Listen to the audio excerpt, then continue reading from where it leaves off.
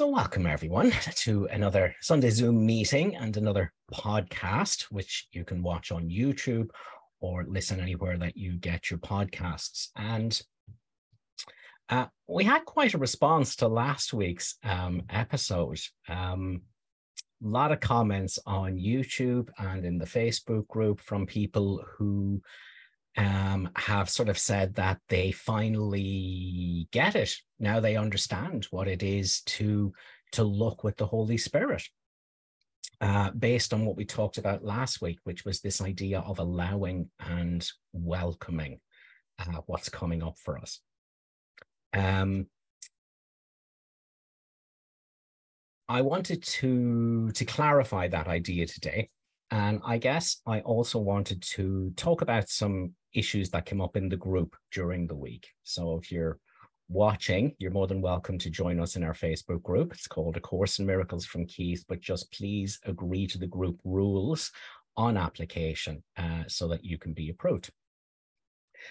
So I guess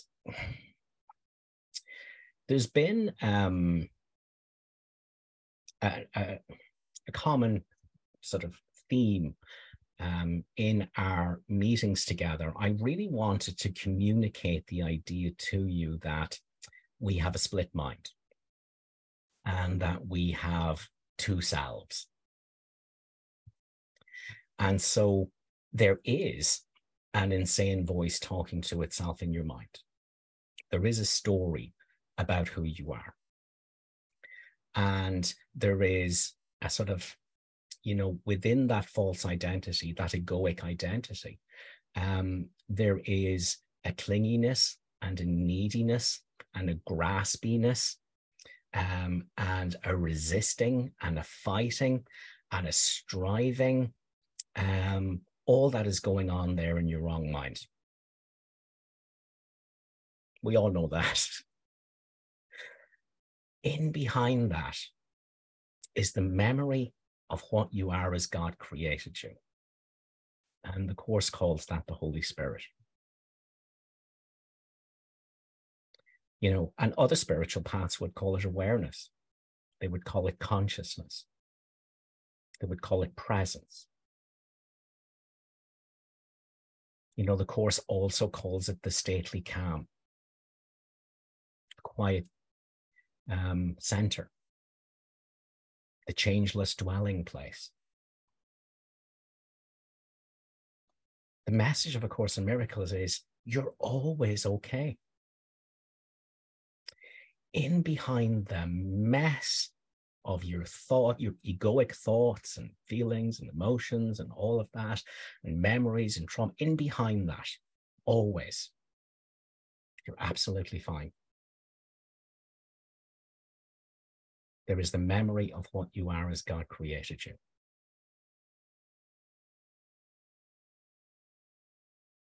And so, that's us falling back into the Holy Spirit. It's us, joining with our right mind. Ultimately, consciousness can be wrong-minded or it can be right-minded.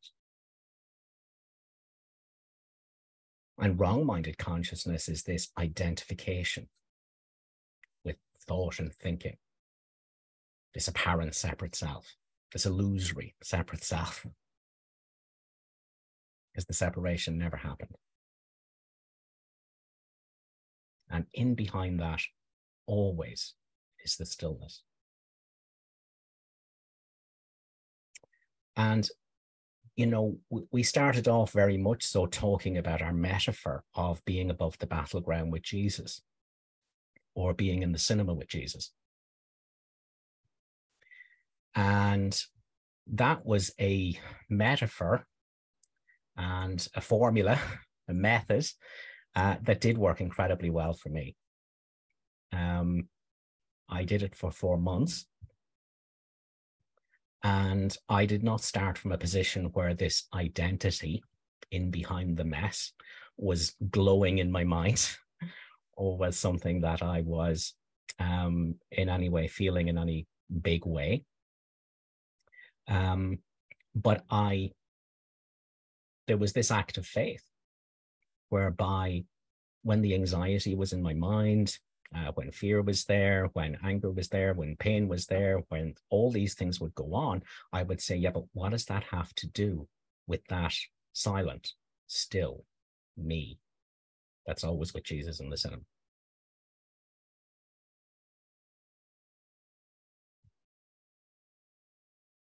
So there was that understanding I had from the start, thanks to Ken Wapnick lectures for hours every day. There was that understanding in my mind that I wasn't the voice talking to itself in my mind, this apparently separate self. As the Course calls it, the self you made. That's not the Son of God. And nothing it says or does means anything. It is unreal, nothing more than that. So I understood that this self wasn't real. This was the wrong mind, and that there was a right mind in behind it that was always peaceful.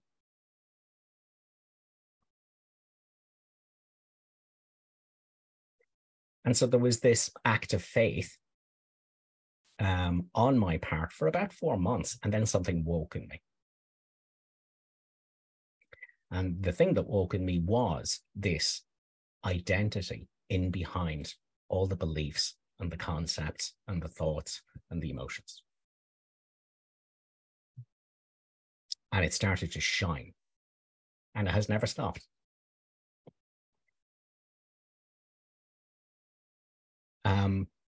It does not mean the insane voice is gone anywhere. It does not mean I'm suddenly a saint.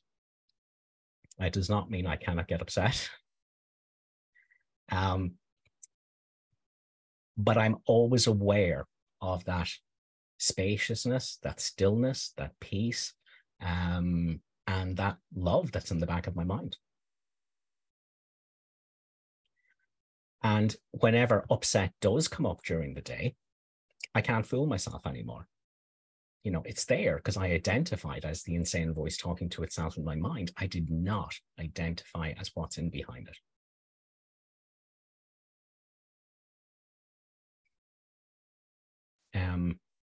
And so, like I say, that was a metaphor, that was a method, that was a formula that worked incredibly well for me. The bane of my life, since I have taken on something of a teaching role, is having people understand that the you that's in the cinema with Jesus is not your personality. That's the movie character. That's what you're watching. So we're not in the cinema having chats. And the me that is upset is not the me that's in the cinema with Jesus. That's the movie.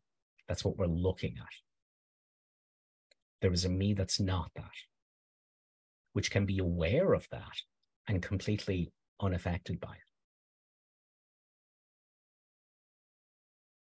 So again, we have a split mind. And they're always present concurrently, always.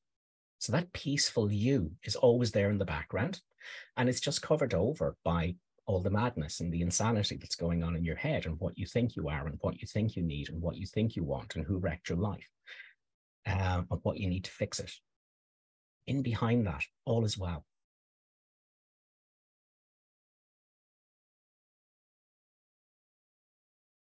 So in behind that false identity and story about what you are is your unlimited self. What you are as God created you. That the memory of that in consciousness, always there.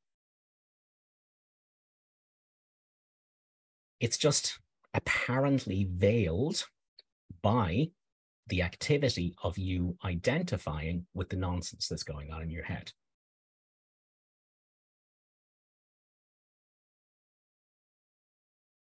But your peaceful self is always there in the background. So that was the difficulty with that metaphor. It was quite difficult for people to lose the idea that me, the person, me, the individual, me, the separate self, I'm sitting in the cinema with Jesus. And so, you know, another way of talking, because I spend my whole life in the group answering the same question over and over and over again in a multitude of different ways.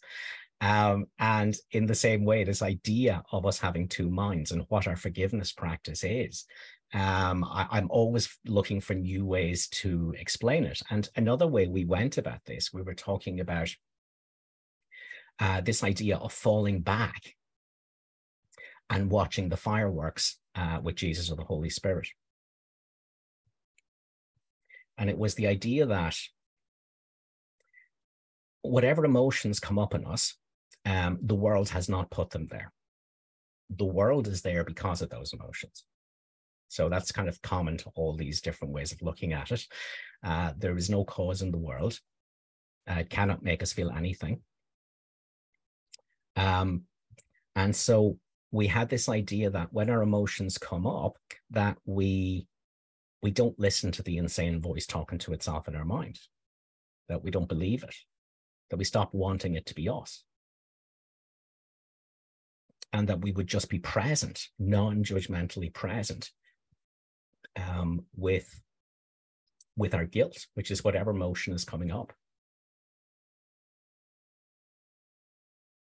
And to watch the fireworks with Jesus until this looking undoes it.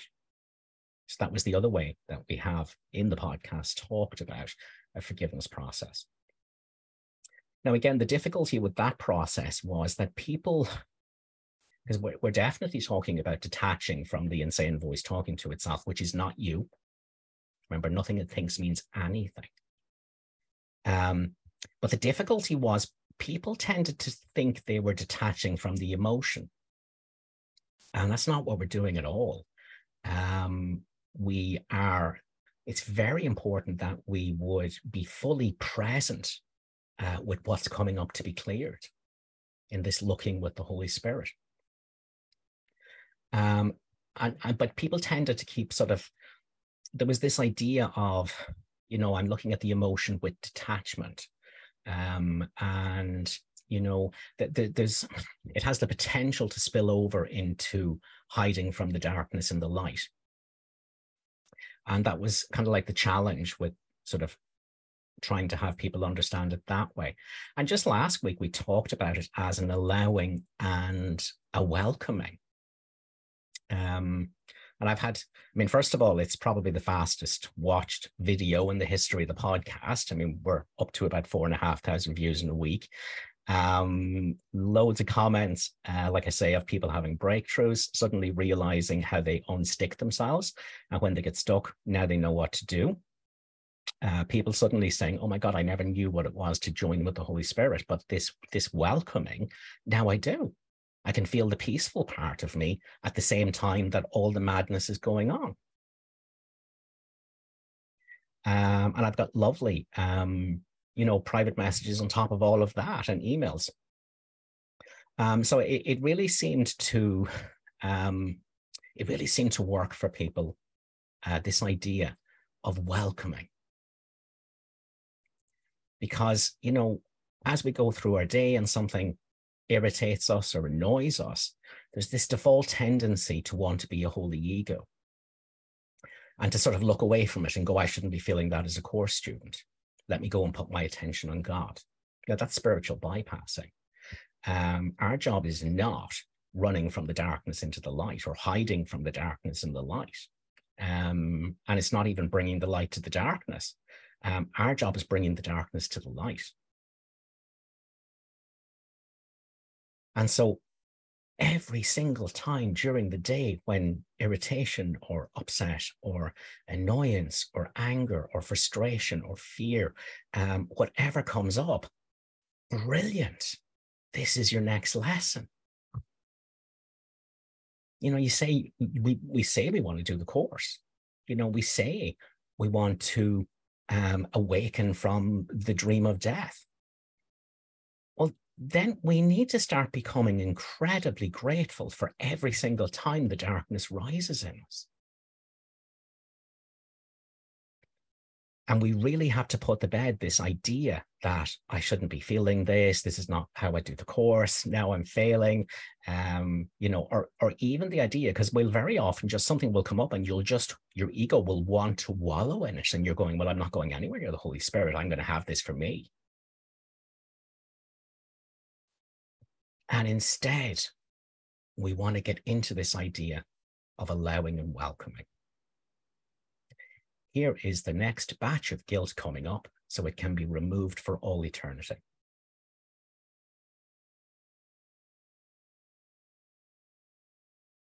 So we allow it and we welcome it,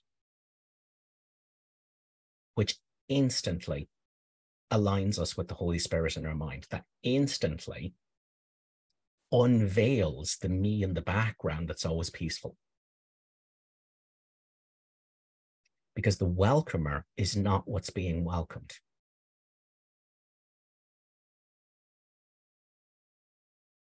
Now, my two minds are present.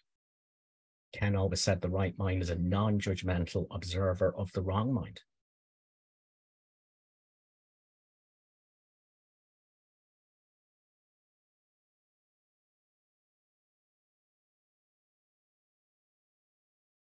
Now, again, you are already completely peaceful in the back of your mind.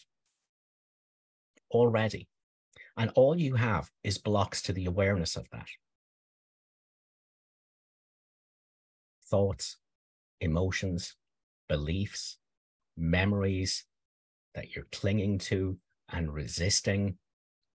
You know, this idea that you have needs, that you require something in order to be happy, that something can happen that can make you unhappy. These are the blocks to the awareness of what you are in the back of your mind. Always. You've just become lost in ego. And you think you're wanting and needing and vulnerable. And you're not.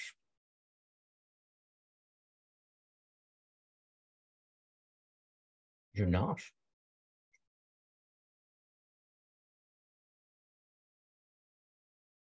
You can suffer nothing. The peace in the back of your mind is always there. And no matter what somebody else is going through, and no matter what their ego is saying or doing, that means nothing. They're always okay.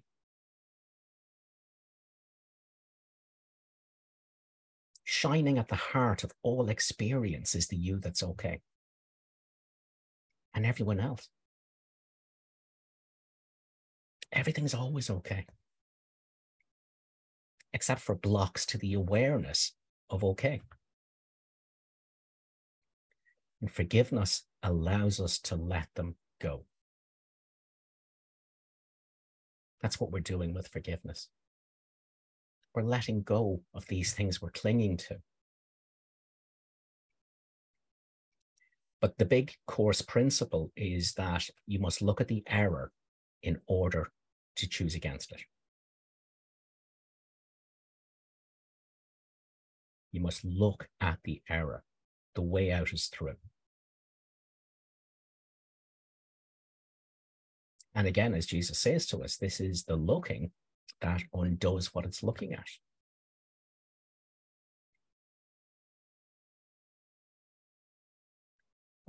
We must cement this idea that when I get angry or annoyed or upset or fearful, it's like, this is great. This is brilliant. Here comes a block to knowing I'm always okay. And I'm invulnerable. And peace, joy, and love are a natural state of my being. And here's something coming up that's keeping me from that. And now I get the opportunity to let it go. So what do? I allow it. I welcome it. When we get lost in ego, in our separate identity, we contract. We shut down. We shut down our love. Because we've entered into scarcity. There's not enough of it to go around. And so when we say that we welcome the darkness when it arrives, it means that, you know, we feel on the inside that we open. That we don't close ourselves down, that we don't shut out love. So I don't care how annoyed you are, you can at the same time open instead of saying contracted, because I do that all the time.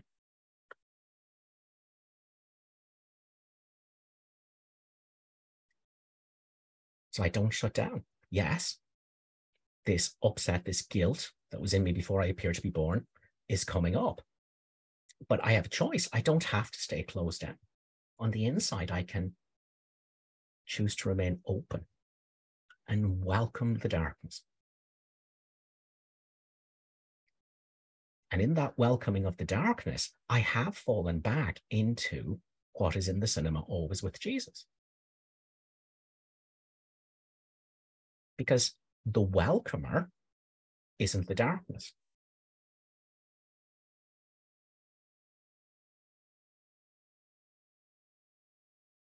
It's the decision maker joined with the Holy Spirit as a non-judgmental observer.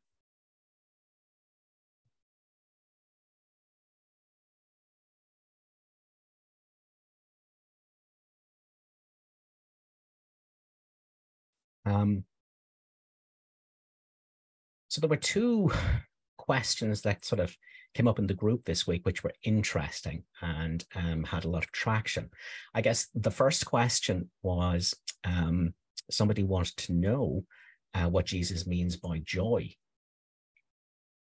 Because, does he mean, a little moment's happiness, or does he mean like, bliss, or does he mean something different, or, what does he mean by joy?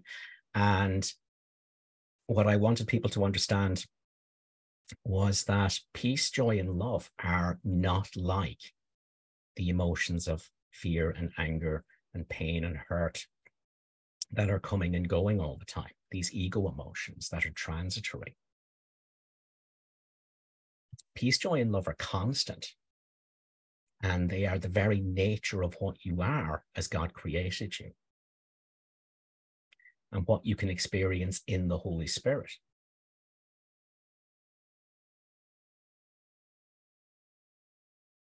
And we use the analogy that, that you, that is still as God created it, is the sky.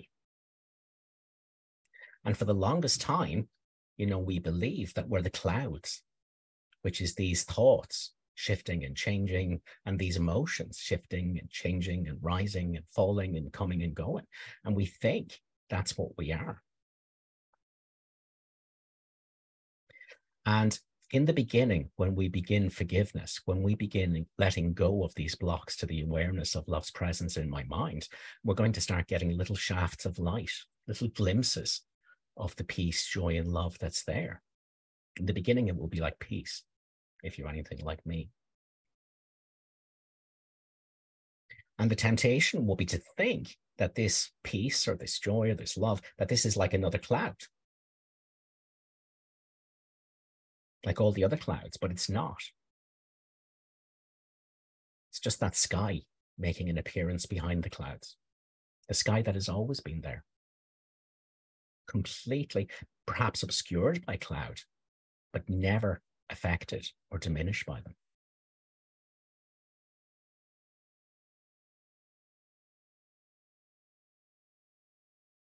So again, this is one of the ideas I just want us to keep in mind for today's meeting.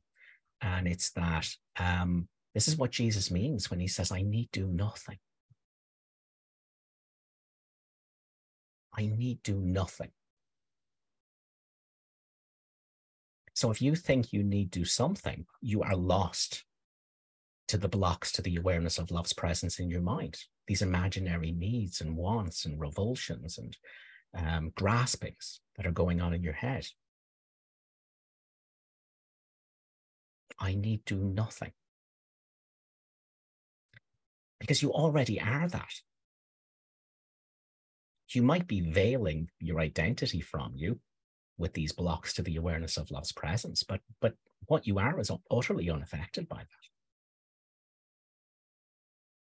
I need do nothing.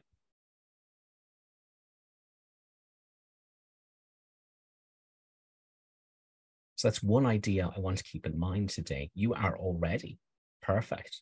You are already happy. What you are cannot suffer. It hasn't been born and it won't die.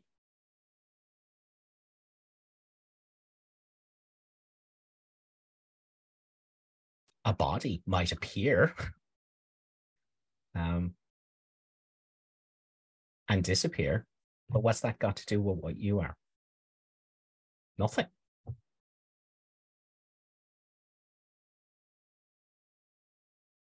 So it's very important as we practice the course that we understand that we're not trying to do something. We're undoing. You're getting back to what's already there. You're getting back to the recognition of your true being. And all you have to do is let go of everything that's not you.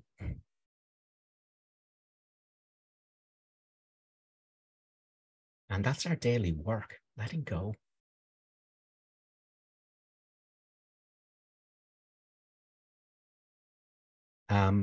So that's one thing I want to keep in mind. And then the other thing that came up, because we did have a poignant question from someone who was suffering from loneliness and had been doing forgiveness for a long time. And the point was made that it hasn't made any difference. You know, I don't feel any better and there's been no miracles. And I guess a miracle would be making new friends or having new social connections. And again, it's so important that we not think forgiveness is where I use a process to fix a problem, which is loneliness, to fix a problem, which is what's happening with my body and with other bodies. That's not what forgiveness is for.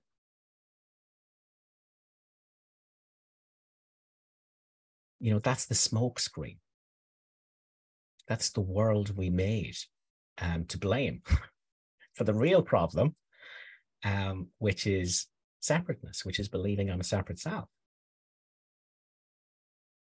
So the problem is never that I'm lonely or what other bodies are doing in the world or what my body is doing. That's never the problem. I'm never upset for the reason I think.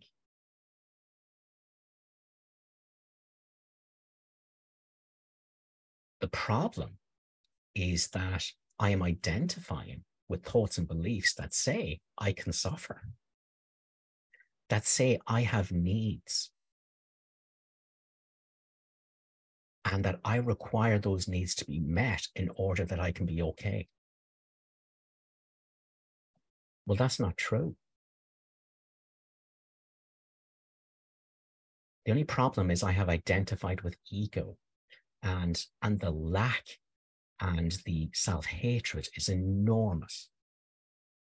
The minute I let go of being what I am as God created me with the Holy Spirit, in the Holy Spirit, the minute I let go of that in order to identify with my stories and my thoughts and my feelings, I plunge into all the guilt and self-loathing of separateness.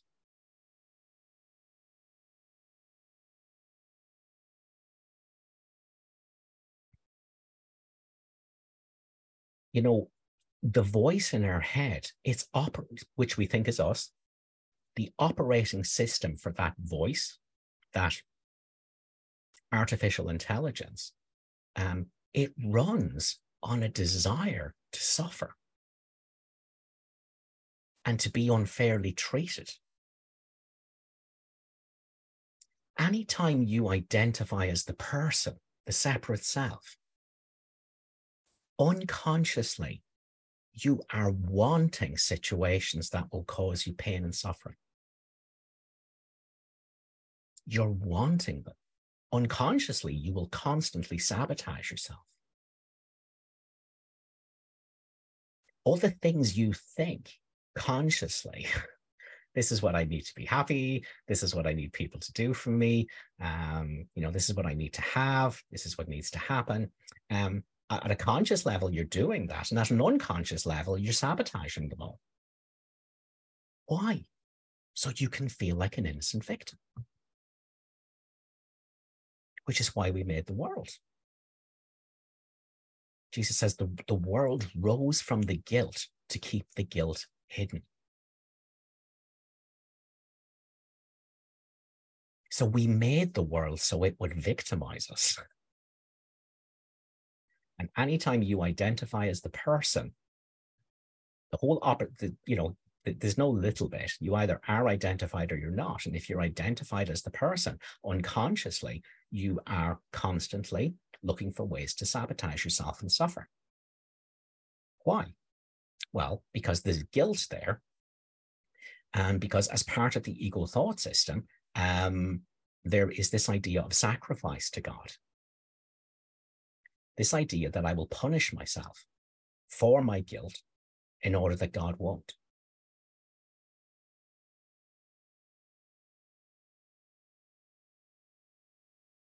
And then in the midst of that, also, there's the opportunity to be the innocent victim.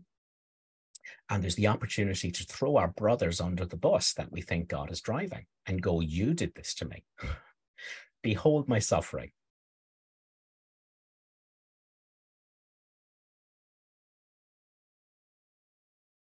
So, Jesus says our suffering is for God's benefit. It's a big flashing neon signs that, of your brother. It means their sins go before them and God will smite them and send them to hell, destroying them. That's why we suffer. We want suffering. So we're not too happy as a separate self.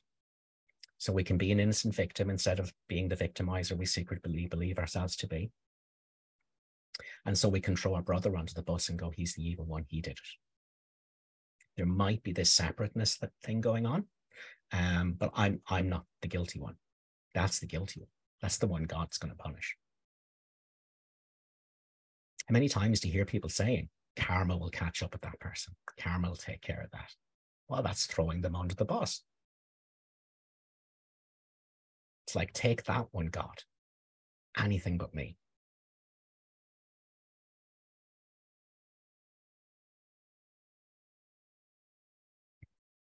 So the problem with something like loneliness, we're not doing forgiveness in order that, somehow the world will give us more connections with people. And we're not doing forgiveness to somehow be okay with the very real problem that I don't have people in my life and I need them. Forgiveness is always to remember what you are, that need do nothing, that has no needs.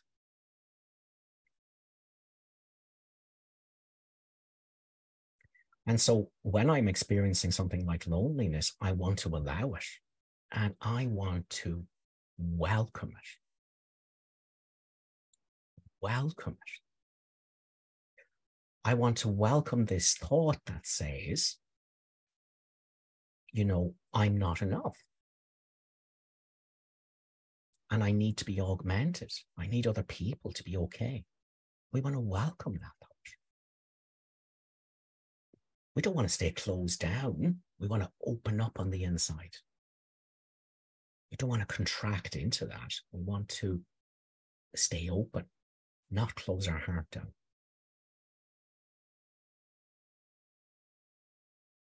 And instantly something else is in my mind rather than loneliness. Suddenly the sky makes an appearance behind the clouds.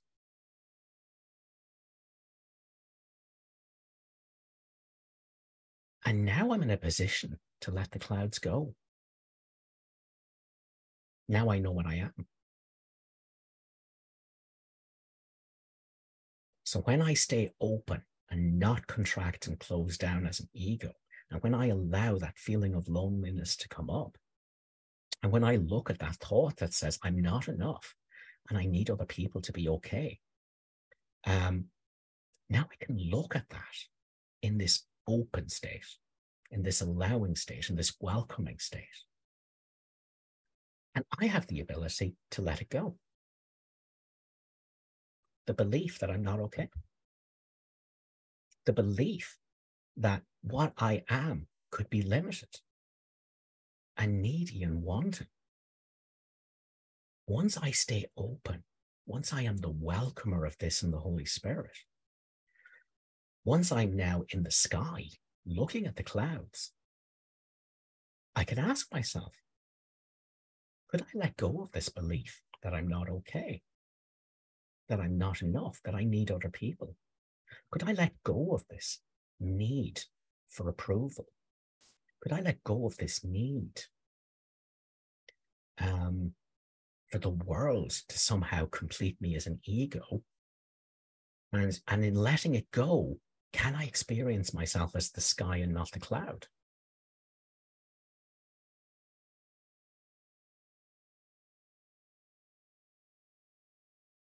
And that's how we do forgiveness.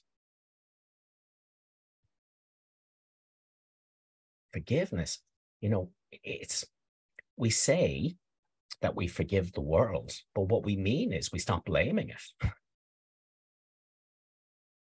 I'm never upset for the reason I think. The reason I'm upset is because I'm identified with this illusion of myself, this limited, lacking, wanting, clinging, needing mess, this black hole that nothing will ever fill. That's the only reason I'm ever upset. It's because I think I'm the clouds. I don't know I'm the sky. That's what Jesus means when he says you've one problem and there's one solution to everything. The problem is you think you're the clouds. You think you're your thoughts and your stories and your history and your dramas and your wants and your needs. And at any given moment, you could let them go. And what you would be is the sky. The problem is you think you're a person. God didn't make people. We did. At any given moment, we can open to the darkness arising. And in that openness and in that looking, with no judgment, no fear, in that mindset, we can let anything go.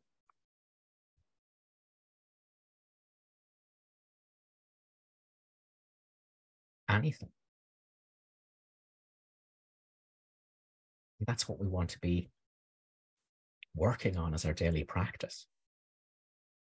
To see that when you join as this non-judgmental, non-resistance, this light that can welcome the darkness without fear, and the darkness falls before it. That's what we want to be working on. But every time you get upset during the day is brilliant news. Every time you get stressed, every time you feel like the innocent victim, every time you get angry, every time you're on the verge of losing it, this is brilliant. This is the way home to God. These are the blocks to the awareness of love's presence in your mind. And you can let them go if you don't close down. If you open and if you welcome them, you can let anything go. That's what forgiveness is.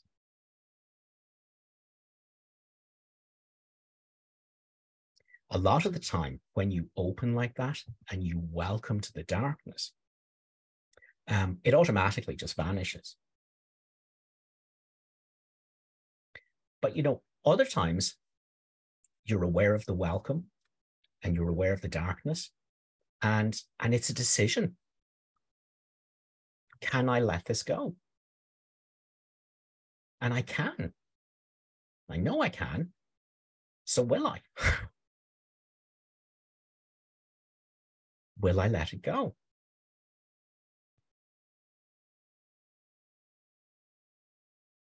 It's just a decision. And sometimes there's levels to that. Sometimes it's something that will come back up a few times. And there's different levels of letting it go. I can let anything go in the light.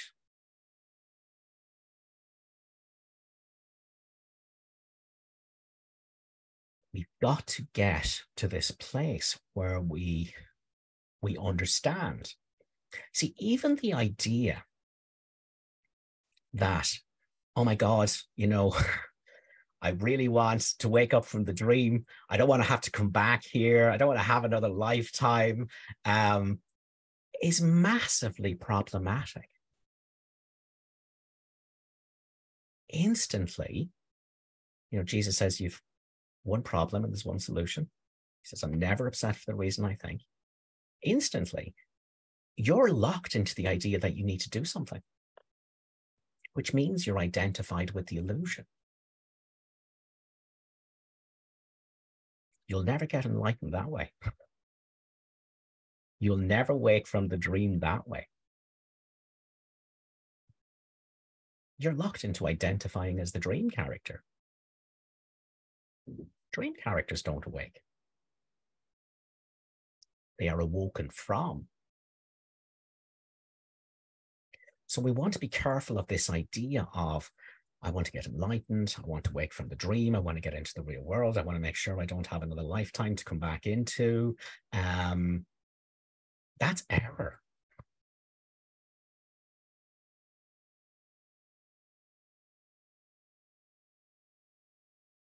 Instead, what you want to do is let go of the error. You don't want to indulge the error and go, what do I do about an error? Because there's no error. You need do nothing. And so what you need to do is look at and welcome that thought that says, I'm not okay now, and I need to do something in order to be okay, and I need to avoid something to be okay. You need to look at and welcome that thought and let it go.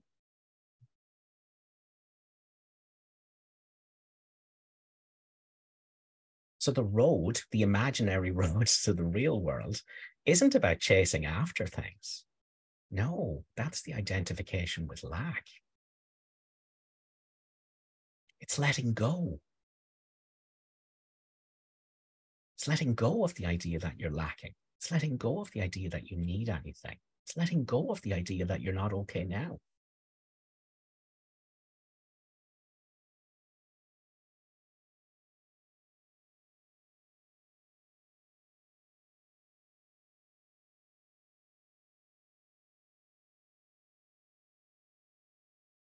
So I hope that idea makes some sense. You are the sky. You are pure awareness. You don't have to become that. If you try to become that, it's not going to work. What you are need do nothing about anything to be okay. You are eternally okay.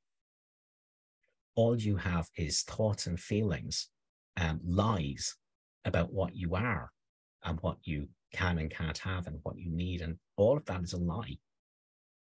That's the clouds obscuring the sky. So A Course in Miracles is a course in mind watching. That's what Jesus calls it, mind watching. So we're watching for all these limitations, these beliefs in limitation. All this pain coming up, all this guilt coming up, we're mind watching. And we are the welcomer of all of it, so we can let it go.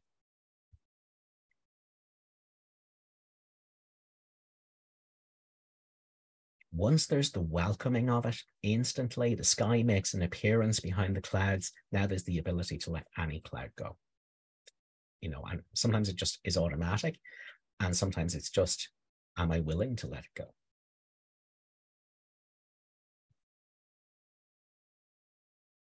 And so sometimes it just means allowing until such time as I'm willing to let it go. We look, we wait, and we judge ourselves not.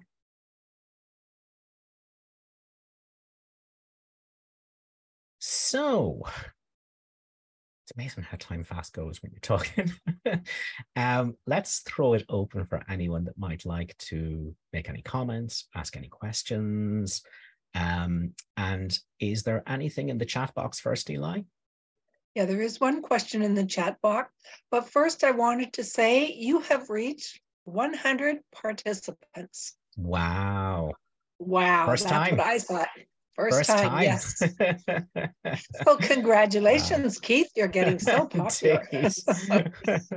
100 mighty Okay, and companions. next Excellent. we have in the chat, this is from Claus. He said, Keith, is the voice talking to itself also the projected, I'll spell this word because I'm not familiar with it, PUPPES/people talking out there? So is the voice talking to itself also the projected people talking out there?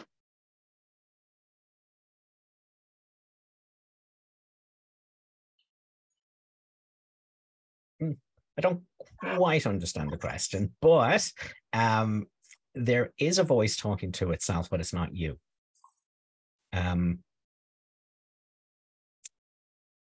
The idea of a thinker rises with the thought. And so with the original separation, or the apparent separation, the fictional separation from God, there is the thought, the tiny mad idea at which the Son of God remembered not to laugh. And with the rising of the idea that there could be separateness, that there could be other, rises with it the idea of a thinker of that thought, which is consciousness.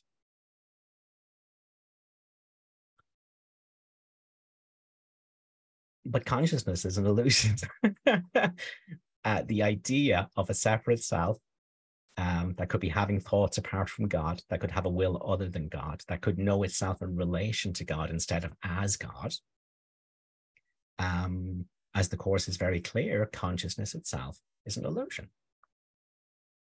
And in exactly the same way, we're going to have ego thoughts going on in our mind, but there is nothing, not even in your direct experience, there is no evidence that that's you, except a thought that it is. So a thought arises, and afterwards, there is the thought that I was the thinker of the thought. But there is absolutely no evidence for it. And I would invite you to try that for yourself. A thought arises in your mind, and there is a thought that was my thought. I thought that thought, but there is no evidence for it. Because the thinker is just a thought, like the thought. You are the knower of it. You are the witness of it. And by being the welcomer of thought, you fall back into that witness position.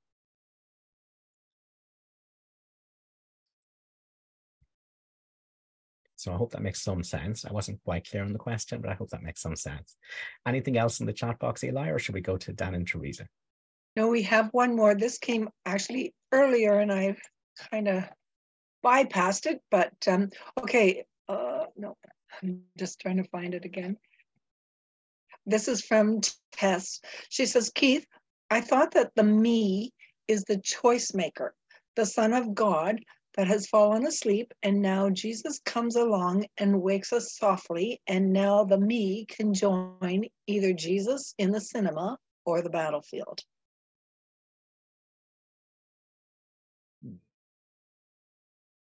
It's very tempting in the beginning to understand the decision maker as Keith. That's very tempting. Keith is the decision maker. He's choosing between his ego and the Holy Spirit. But that's not it. Keith is the ego. It's the separate self. It's the idea of separateness. It's the self we made that's not the Son of God. And nothing it says or does means anything. It is unreal, nothing more than that. So the decision maker is consciousness. Jesus says that, consciousness is the decision maker. It can receive information from above or below. So the idea of separateness, which is below, which is ego, or the idea that there's no separateness, which is what's above, which is the Holy Spirit. So consciousness can be right-minded or wrong-minded. So this idea of the thinker, of the thought of separateness that arose at the separation, the mind of consciousness split. There were two ways of looking at this idea that there's a me that's not the oneness joined as one in heaven. It's split into ego that says, there's a me. This is true. And it's split into Holy Spirit, which is just the memory of oneness, where there's no me. And so the decision maker is consciousness, and consciousness can decide to be wrong-minded or right-minded. So that's the idea of the decision maker. But it's quite important, consciousness, we talk about the idea of a decision maker, but there's no such thing as a decision maker by itself. It's one or the other. So there's only consciousness aligned with the idea of separateness, which is ego, or there is consciousness aligned with the idea that there's no separateness, which is Holy Spirit. So it's not like there's a decision maker by itself going, shall I choose the ego thought system, or shall I choose the Holy Spirit thought system? There's not. There's just consciousness either identified with separateness or identified with oneness. So yes, Keith, I get that. And then there is that famous sentence, step back. So for me, there is somewhere there is a step, there is a decision. I can go along with looking at the world and think it is real and it punishes me, and I can step back. So there is a moment of decision somewhere, yes. I guess, somewhere. Yes. Yes. It feels like that. Yeah, because you have a split mind. Yeah. And there is always the option to identify as the insane voice talking to itself and the innocent victim and the thing that lacks and the thing that thinks it can suffer and wants and needs. So the voice in your head and the body, there's always the opportunity to lose yourself and go unconscious in that and think it's you. That's always available to you. But at any given moment, you can also be what is aware of that, but not that. So again, the sole purpose of the right mind or the Holy Spirit is the undoing of the wrong mind. So when we talk about falling back, we're not talking about falling back to escape from the darkness. We are falling back to be that which can witness the darkness, but isn't the darkness. So yes, that can very much so feel like a stepping back. And that would have been our, the idea that I talked about in the past, and this idea of like watching the fireworks with Jesus and being this non-judgmental witness, this non-judgmental observer. But again, it's really crucial to understand that when we fall back, Keith doesn't fall back. Rather, I fall back from identifying with Keith, which is just a story about a body and crazy, ridiculous thoughts and feelings that Jesus says mean nothing. And so again, Keith doesn't fall back. I fall back into being that which can welcome it, which cannot judge it, which cannot have an opinion on it, which will not have a commentary on it. I'm falling back into that which we can call awareness. So I hope that makes sense, Tess. Yeah, thank you. Yeah. So it's one or the other. Either you are the body, and that goes for the mental and the psychological body, or you are that which is aware of the body, physical and psychological, non-judgmentally. That's the two choices. Yeah. Yeah. Perfect. Thank you, Tess. What will we Okay, do we next, have Eli? there's a little bit more in the chat, but the hand raises are ready because the chat came after, the rest of the chat came after them. So go ahead, Dan and Tess, unmute yourself. Teresa. Or Teresa, I'm sorry, yes. That's okay. Oh, thank you. Thank you, Keith. I'm just absorbing everything and I'm finding it so helpful, so thank you. I am finding that when I get anger arising or anything, that I am learning to notice it and make a decision. That feels very, very lovely. And but what came up, I was last week, and I didn't bring it up last week because, you know, we ran out of time. And then I've let it go during the week, and now it's hopped back up again in my mind. So there was a lady that spoke about one, I can't exactly remember, but it was something about her feeling that she was going to do more harm than good for somebody. And it's suddenly awoken a memory in my mind that I put away a long time ago. Brilliant. So this memory came up, and it's came up again now today.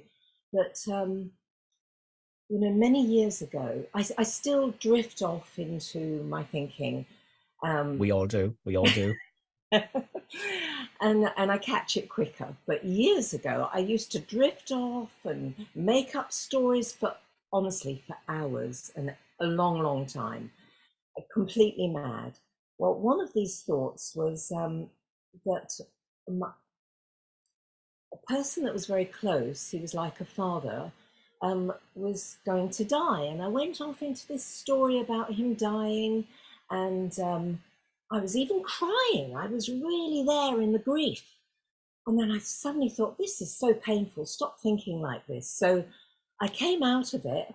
But the next day he died. Okay. And I thought, oh, for goodness sake, I killed him. And I've held on to that.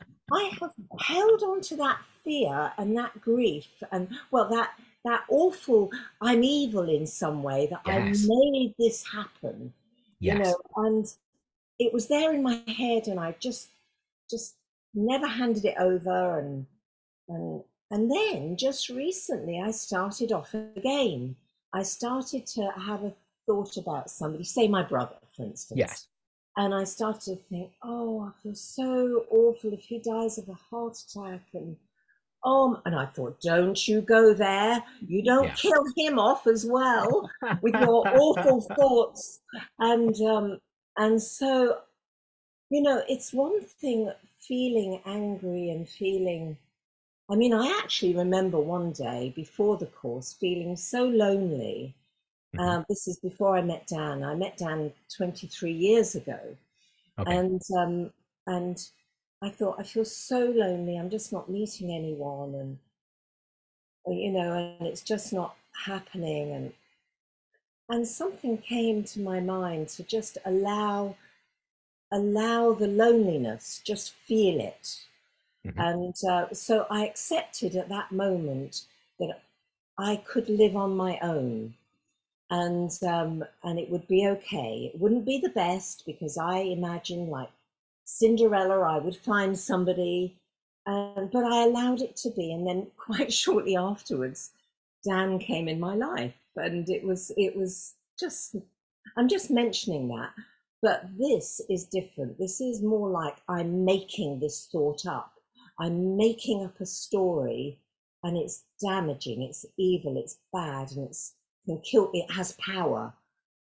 Oh, and I just wondered, have you got any thoughts about that at all?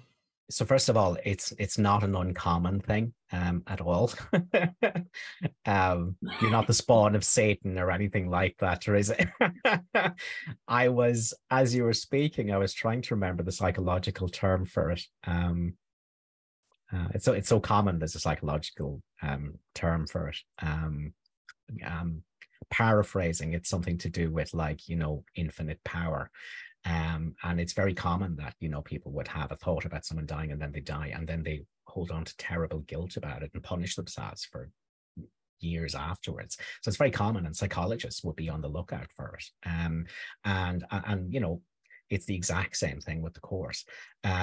So, no, you can't kill someone with your thoughts.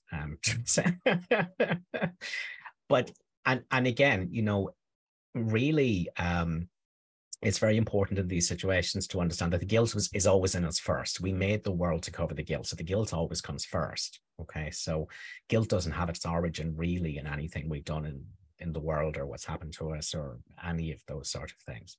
But again, it's just with that thought of having that thought about someone dying, and then coincidentally they happen to die. It's just, again, what you would do, Teresa, is you would welcome that thought, and you would welcome the idea that you're a bad person or you're guilty, and you don't close down. You don't look at it in fear. You open and you look at it, and at that point you say, well, can I let go of believing that? And so that's what our forgiveness process is. It's looking and welcoming at that idea. Look, I'm such a bad person. I murdered someone with my mind. And at that point, once you stay open and you don't close down in fear and contraction as an ego, the openness is not the ego. That which is welcoming is not the ego. And once that sky is present in your mind amidst the clouds, you can let any cloud go. Would that make sense? Oh, it would. It would. Yeah. And I'm gonna really try that in the quietness of my mind and heart. Thank you so much. But the secret is in the welcoming, whereby you let all fear of looking at it go, and you let all the idea that it's guilty go, and you just say, you welcome that being there. And that's where the power lies, because now that puts you identified as the sky and not the clouds, if that makes sense. Thank you, Pete. On the idea, I think, I think this is worth talking about. Let me dig out. I love the Song of Prayer. Might be my favorite part of A Course in Miracles. It is a wonderful synopsis of the Course. I'm not saying it's a replacement for the Course, right? It's a synopsis, but it's also a wonderful cleaning up of the Course and a wonderful correction of the ways we might misunderstand the Course. And so I want to have a look here at the Song of Prayer. And I want to do this, Teresa, because of what you said about you letting go of the need to be with someone. And then along comes Dan. And actually, I didn't realize you two were a couple. I don't know why that never occurred to me, but it didn't. So there you go. You learn something new every day. And so based on that thing you've said, Teresa, because that is so powerful, because I think some people thought maybe I was a little cold when someone asked about loneliness in the group. And I said, forgiveness is letting go of the need for other people. I think some people thought, why is he not telling her to go out and like make friends and do things? And, and that, because that's not how you become right-minded. And that's not how you meet people. The thing is, if I have a situation in my life where I don't have enough friends and I don't have enough company, and that's not really happening, the truth is, at an unconscious level, that is how I have sabotaged myself because of my guilt. Okay, that's the actual truth of the situation. Jesus says you get what you ask for. Deceive yourself no longer that you're a victim of the world. The secret of salvation is but this, that you were doing this unto yourself. So no matter what's going on, I have chosen it on some level, not at the level of the face of innocence, but beneath that, there is a choice getting made for absolutely everything that's happening. And like I say, if I identify as a person, there is the operating system of the person is striving to be an innocent victim and to set up circumstances where I can be an innocent victim. So let's do our reading here in the course.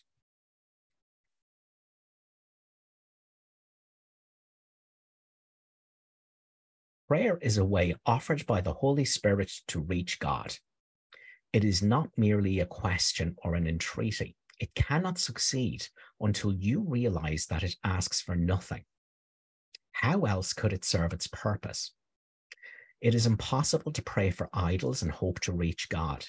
True prayer must avoid the pitfall of asking to entreat. Ask rather to receive what is already given, to accept what is already there. Now, again, in the Song of Prayer, Jesus explains that prayer is joining. It's joining with the Holy Spirit. And in that joining, knowing that you're joined with your brother. So that's what prayer is.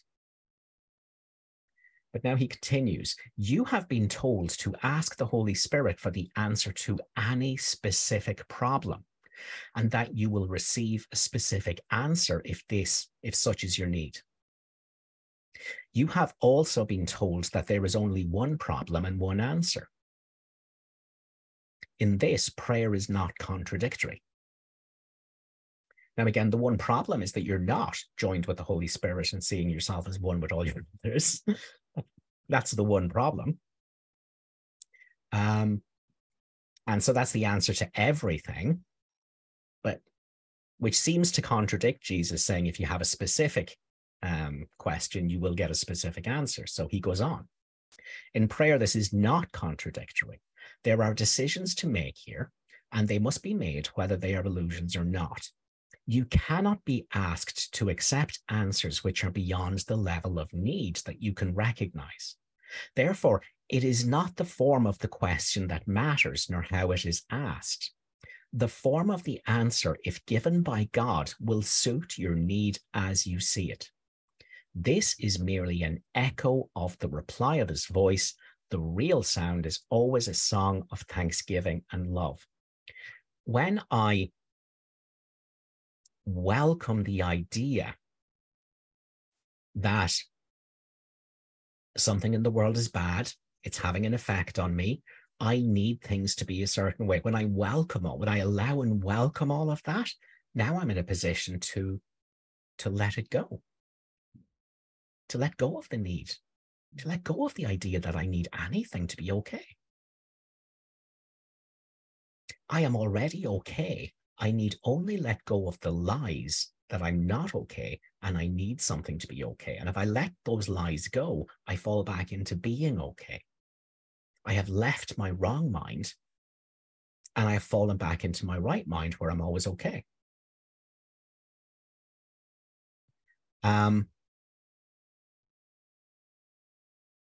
So Jesus is saying, this idea of answers to prayer should be understood as an echo of joining with the Holy Spirit and realizing you're okay.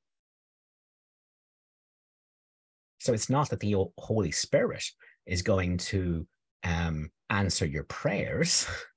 It's that if you fall back from the lies that you're not okay, and that you can't have things and you need things and you want, if you let all that go and you realize by letting it go, you fall back into the truth that you're already okay, then the echo of that is that things will work out properly in the world. So Jesus continues, you cannot then ask for the echo. It is the song that is the gift. So you can't ask for if I hold on to the idea that I have needs and wants in order to be okay, and then go, grant me these needs or wants, fix this situation for me, Holy Spirit, come in and do this for me. Jesus is saying, well, you can't do that. Sorry for your troubles. You have to let go of the needs and the wants and the beliefs that are saying you're not okay, so you can experience the fact that you actually are okay. And once you do that, things start working out the way they need to work out. All the blocks are undone.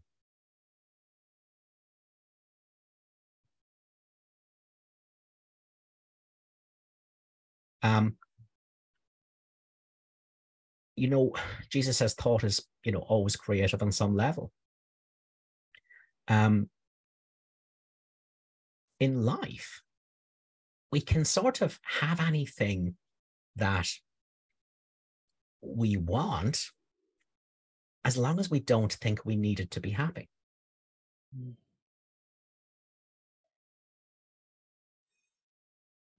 So as long as I think I need it to be happy, I'm wrong-minded. I am in the wrong mind. I believe in lack. I believe in an illusion of myself that could need anything. And, you know, nothing works out because the operating system of that illusion of myself is seeking ways to punish itself in sacrifice to God. However, if I leave my wrong mind and go into my right mind and realize, actually, I'm completely okay, I need do nothing, and I need nothing, then suddenly everything in the world just starts to fall in place the way it needs to. So Jesus is saying, you cannot then ask for the echo. It is the song that is the gift. It is the peace in your mind. It is the okayness that's already there in your mind that's the gift. Now, along with that come the overtones, the harmonics, the echoes, but these are secondary. This is the friends I wanted to make, the relationship I needed to have. Jesus is saying, yeah, no, they'll come along with it, but they're secondary. In true prayer, you hear only the song, which is your okayness, your identity as awareness, which is always there in your mind, the sky behind the clouds. Jesus says, all the rest is merely added. You have sought first the kingdom of heaven, which is you're okay. More than okay. All is wellness. You have sought first the kingdom of heaven, and all else has indeed been given to you. The secret of true prayer is to forget the things you think you need. You know, please, Jesus, I will be happy when I get into a relationship. That is a lie that says you're not already okay. And that belief, that lie, will keep you from knowing your okayness. It keeps you from the Holy Spirit. And it's a lie. Ask anyone in a relationship if that was an answer to lasting happiness. Nothing is an answer to lasting happiness in the world. So here's what Jesus makes his famous statement: to ask for the specific is much the same as to look on sin and then forgive it. He's saying, well, if you believe, you know, that you have needs, and then you try to fill that neediness and that wantiness in yourself, well, you can't, you know, because you've embraced the lie that you are needy and wanting.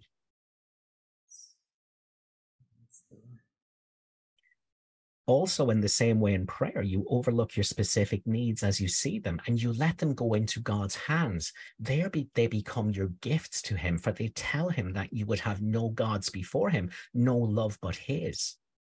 What could his answer be but your remembrance of him? Can this be traded for a bit of trifling advice about a problem of an instant's duration? God answers only for eternity, but still all little answers are contained in this. So in the context of your own question there, Teresa, it was in you letting go of the idea that you needed a relationship to be okay that you released the blocks to having that in your life. So by you letting go of a block to the awareness of love's presence in your mind, your okayness in your mind. That was your joining with the Holy Spirit. And then the echo of that was the fact that a relationship could come into your life. And in the same way with the question from the person that was experiencing the isolation and loneliness in life, I said, what you need to do with your forgiveness is get to a place of allowing, welcoming, and therefore letting go of the belief you need anyone to be complete. Because that's how you go back to being right-minded. That's how you be in the sky instead of identifying with the clouds. And that's exactly what will allow you to effortlessly draw new friendships and associations into your life. So thank you for that, Teresa. I hope that makes sense. Brilliant. What will we do next, Eli? Okay, we have a bit in the chat, but let's go to Marianne first, and then we'll do the chat before Kat, only because the questions in the chat came up before her hand.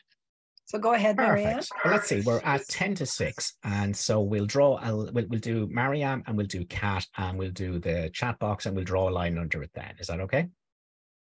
Yep. Perfect. So Marianne, you're up. Hi, everybody. Thanks, Kate.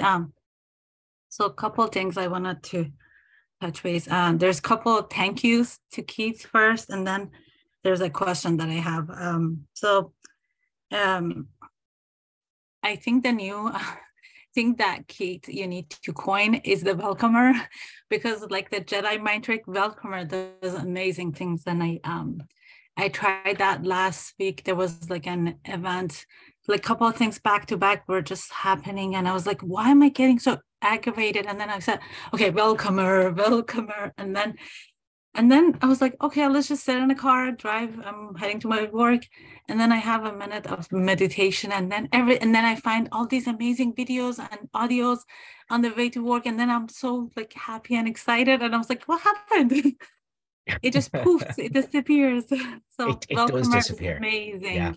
Yeah. Yes. And again, just because the welcome aligns you with the sky that never judges and never resists, the Holy Spirit, which is the memory of your identity as God exactly created you. Yeah, brilliant. Thank you for sharing that, Marianne. It's really important people see examples of people applying this and going, oh my God, this works, because this works. Yes, it does work. I mean, noticer works, awareness works, but for some reason, welcomer, it has such a positive, loving voice to it that it just like accepts what is.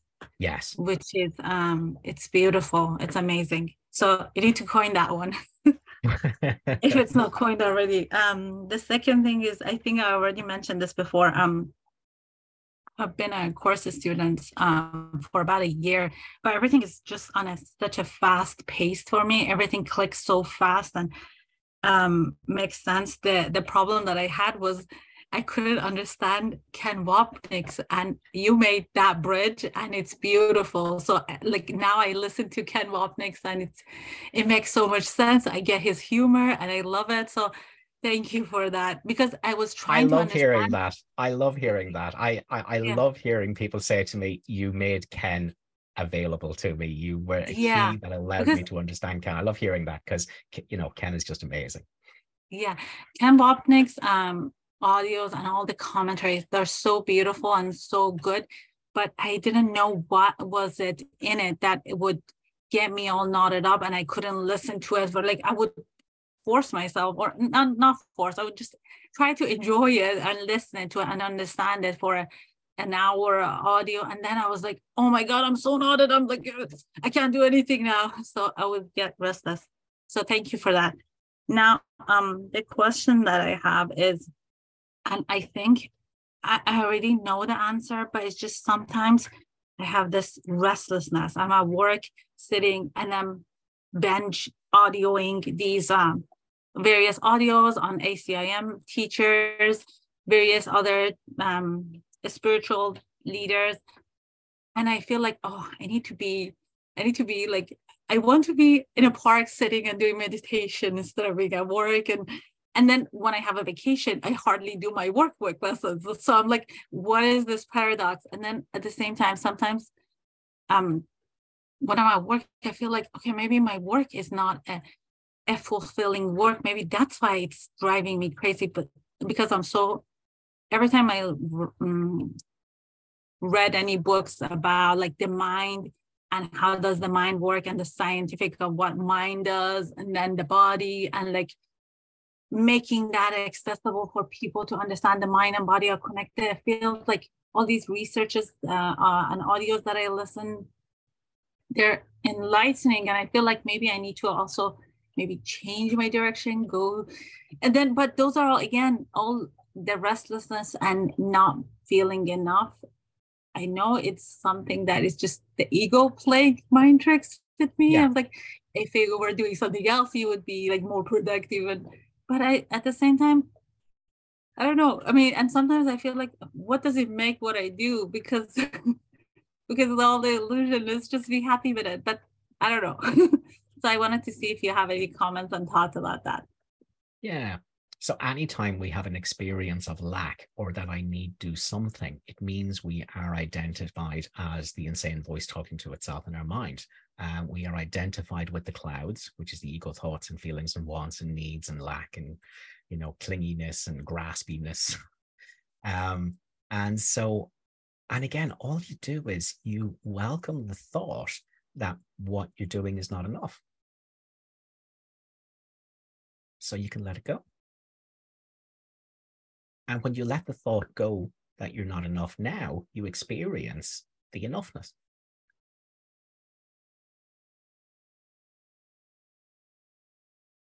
So again, we lose the idea that I need to do anything. There is nothing to do. You are okay. You have always been okay. No matter what lies your mind told you. You have always been okay. And you will be okay for eternity. Everything's okay. There's just dreams.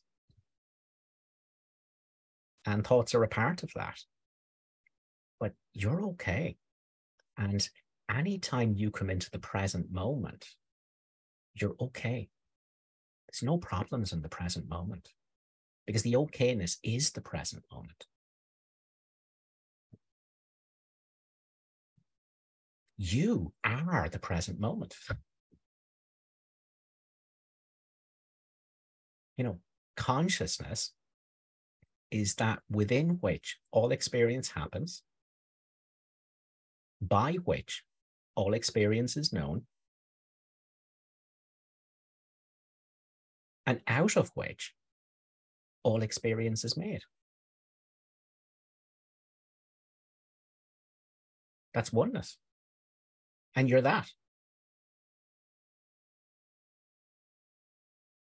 So you are the present moment, within which experience is happening, by which experience is known, and out of which experience is made. So it's just this.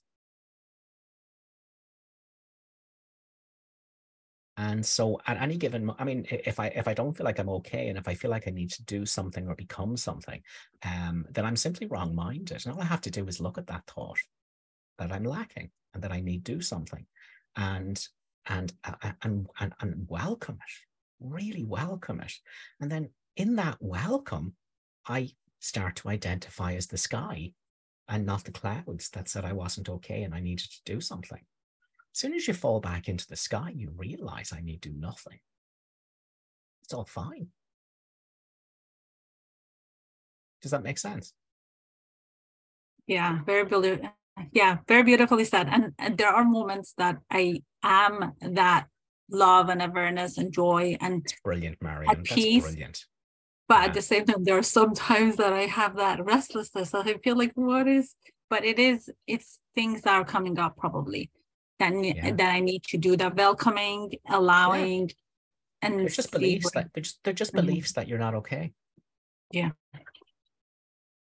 Yeah. But you're always okay. Mm-hmm. You just had to let go of the thoughts and feelings that say you're not. And by welcoming them, now you're the sky. And the clouds don't matter, and you can let them go, which is what forgiveness is. Yeah. Thank you, Thanks a Keith. million for that, Marianne. Appreciate it. Yeah, Thanks. so it's such an important thing, because you see it so often in course groups and communities. I mean, we've all been there going, oh, I can't take anymore. I don't want to have to come back. And all that says is I'm not okay. And I think that to become okay, I need to do things spiritually, and I need to reach. But the truth is, you need to do nothing. Yeah.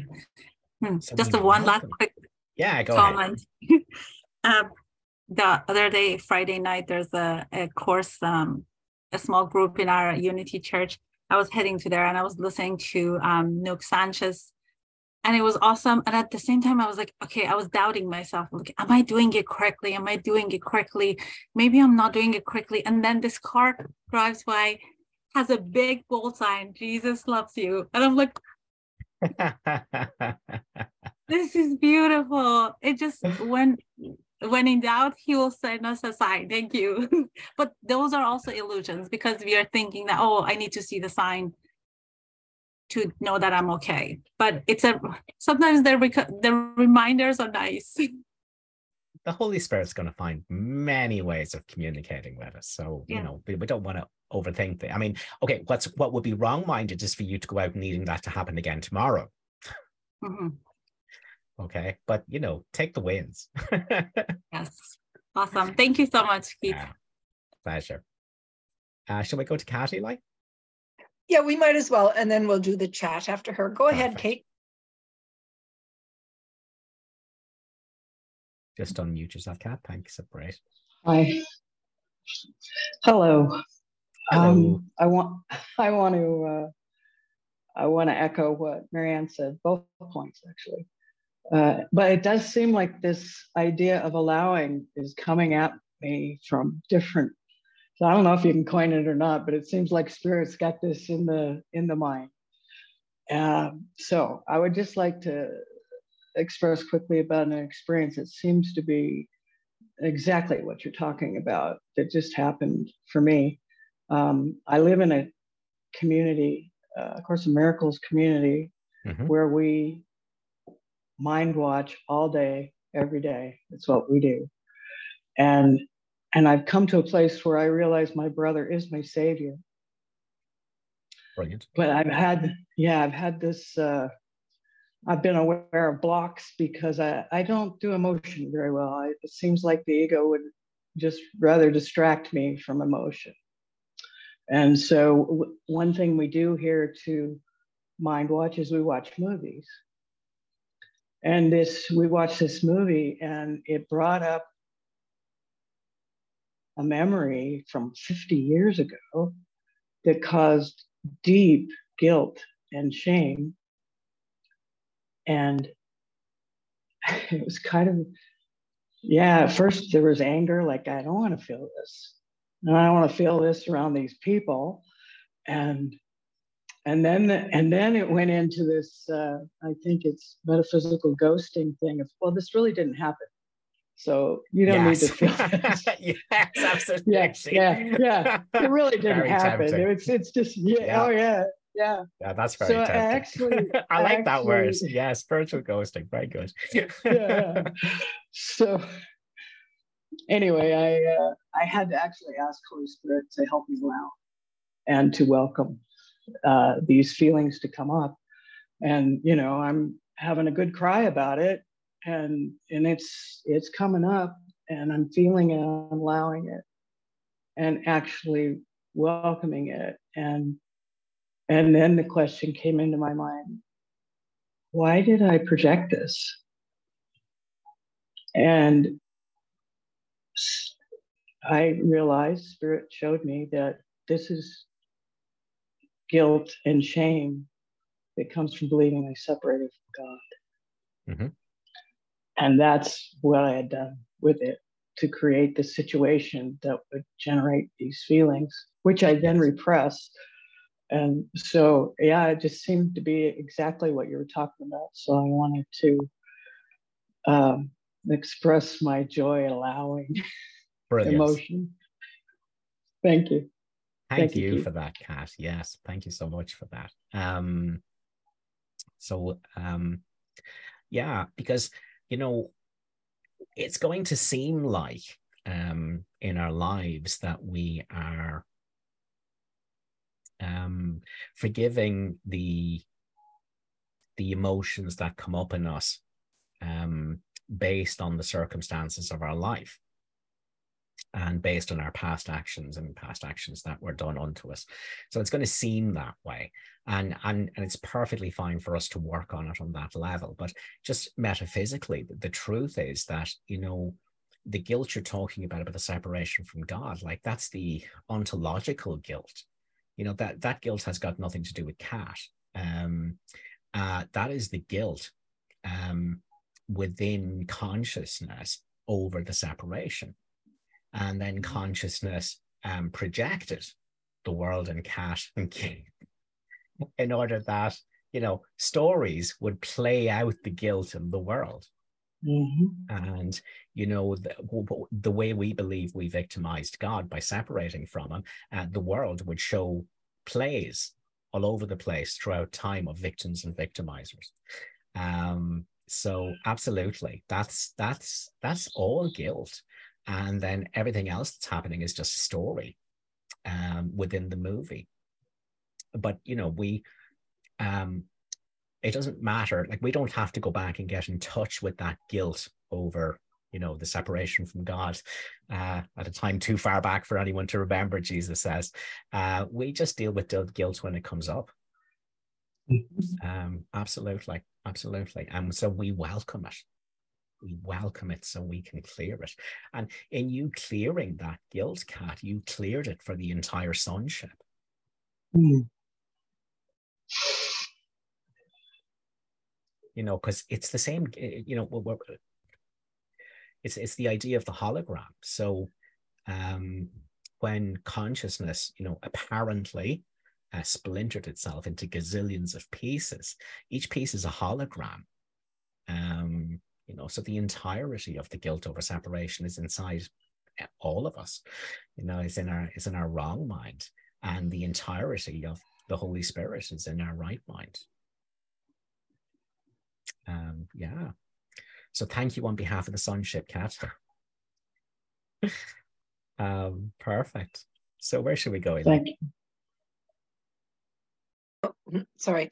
Yes, we have still in the chat from Lucia. And this is a kind of a carryover from Claus's question. I think Lucia was trying to make it a little bit more understanding, and it looks as though Claus agrees with him. So the question is, are we responsible for the expression of the other fragments in human form that we experience in our lives?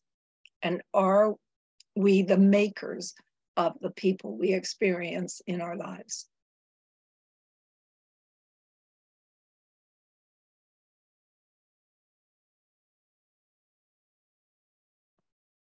It's such a complex question. Not at the level of the face of innocence, not at the level of what you know as me, the ego, me, the person, me, the separate self.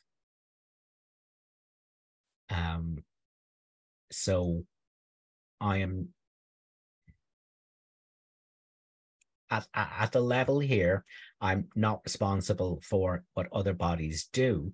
I'm responsible for how I interpret what other bodies are doing.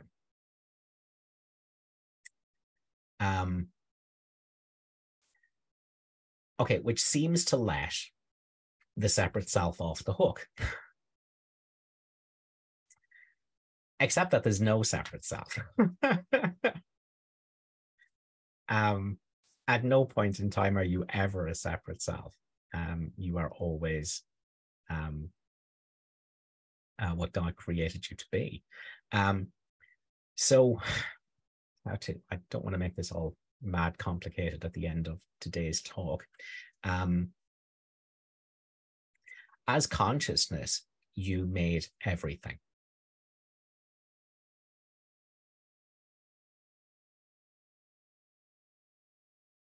So you made sickness and famine and war and death and pain and you know, you made all of it.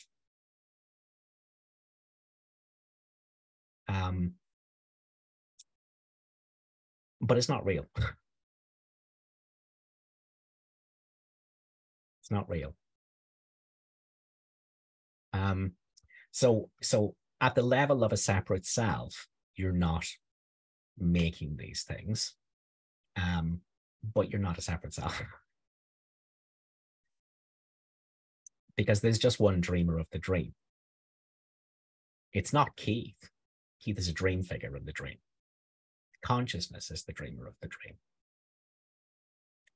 And as we learn to fall back into the identification as the sky and not the clouds, it's from there that we see this is all a dream.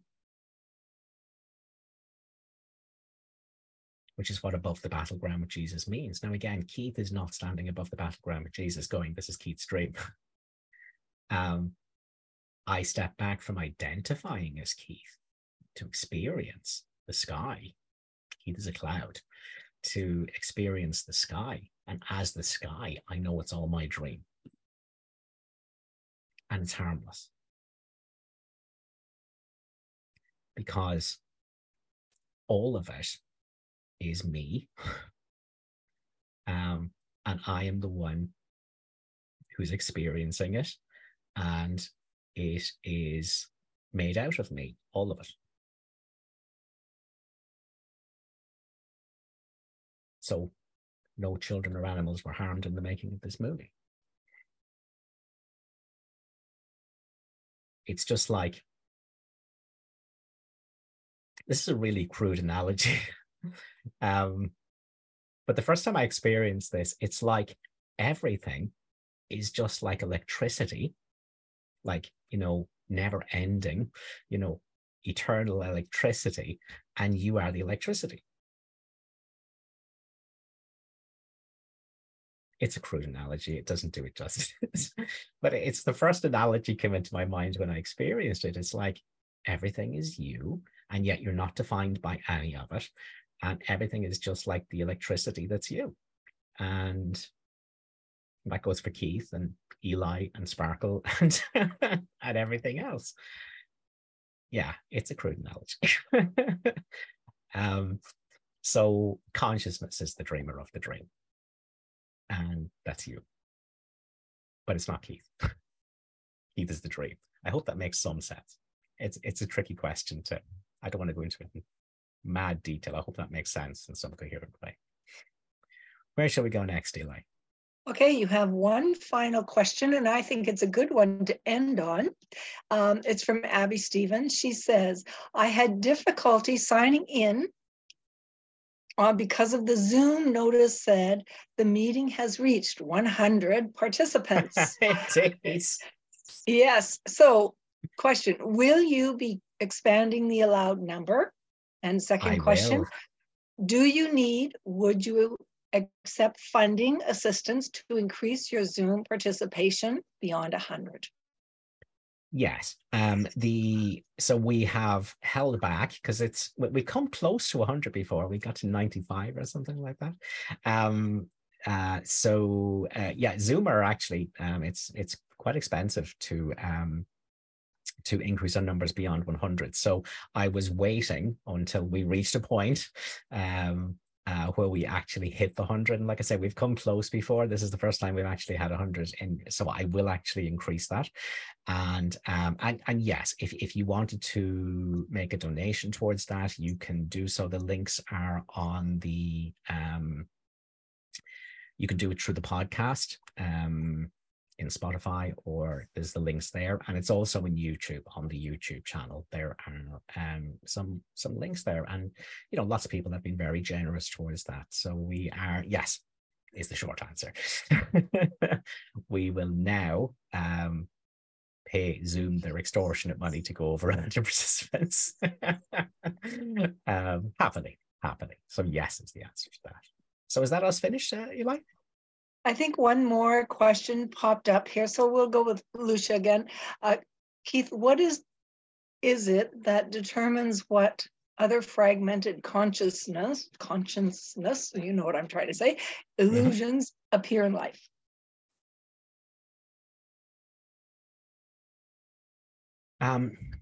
It's already written. The world was over long ago. It's a done deal. It's a movie. And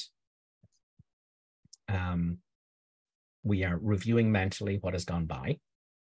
And we are doing that in order to release guilt. Okay, so it's why is it happening? Because of guilt. It's an outward picture of an inward condition, which is guilt, separateness, guilt, sin, guilt, and fear. And so that's what the movie is about. That's why it was written that way. That's why it was shot that way and finished that way. And now we are watching the movie that is already shot, and we are doing that in order to take back guilt from where we hid it in the world, to look at it in ourselves where it will disappear. So the movie was written so the awfulness of separateness could be blamed on something external to me. But there's nothing external to me. So it was always my guilt, and there's only me. That's not Keith. Keith is the movie, but consciousness is the dreamer of the dream, and there's only one consciousness. And it's only ever been, the guilt of consciousness, and that was temporarily seen outside of itself in the movie, which is a way of keeping separateness but being without the guilt. And all we do is we're watching the movie to take the guilt back from the idea that it's out there into the idea that it's my own. And if I look at it in myself, if I welcome it, non-judgmental observer and the Holy Spirit, it will vanish. So we only ever have to stop blaming the world. So we undo projection, in the words of the Course. So we take full responsibility for the fact that whatever is coming up in me, the world didn't do it to me. The world was made to blame for this awfulness of separateness, which is actually the only problem I have. One problem, one solution. I'm never upset for the reason I think. I'm upset because I'm identifying as a separate self. I'm upset because I'm identifying with the mess of thoughts and emotions going on in my wrong mind. And at any given moment, I can be what welcomes all of that. And in that welcome, I feel the identity as the sky, what I am as God created me, which was always there in the background, completely just obscured, but never affected by the thoughts and the emotions and the beliefs. And from this space, I can let any cloud go. I can let any belief go that I need anything, that I need to do anything. I can let any pain go. I can let any guilt go. I can let any judgment go. I can let any need go. If I think of a need, I'm identified with an illusion of myself. And so we just undo them. We welcome them coming up, and we let them go. And those are the blocks to the awareness of love's presence in your mind. Each block that's let go of just allows you to more thoroughly identify as the sky until there's no person left.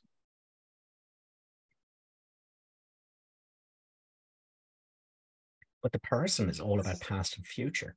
What you are is present moment awareness. Jesus says there's no body in the present moment. And that means there's no physical body, in the present moment, and there is no mental body in the present moment. It's only given an illusory apparent reality by past and future. So we just keep letting go of beliefs that I have needs and wants and inadequacies, and just letting them go. And so, and that's the way home. It's not chasing after enlightenment. It's letting go of all the lies that are preventing me from knowing I'm already enlightened.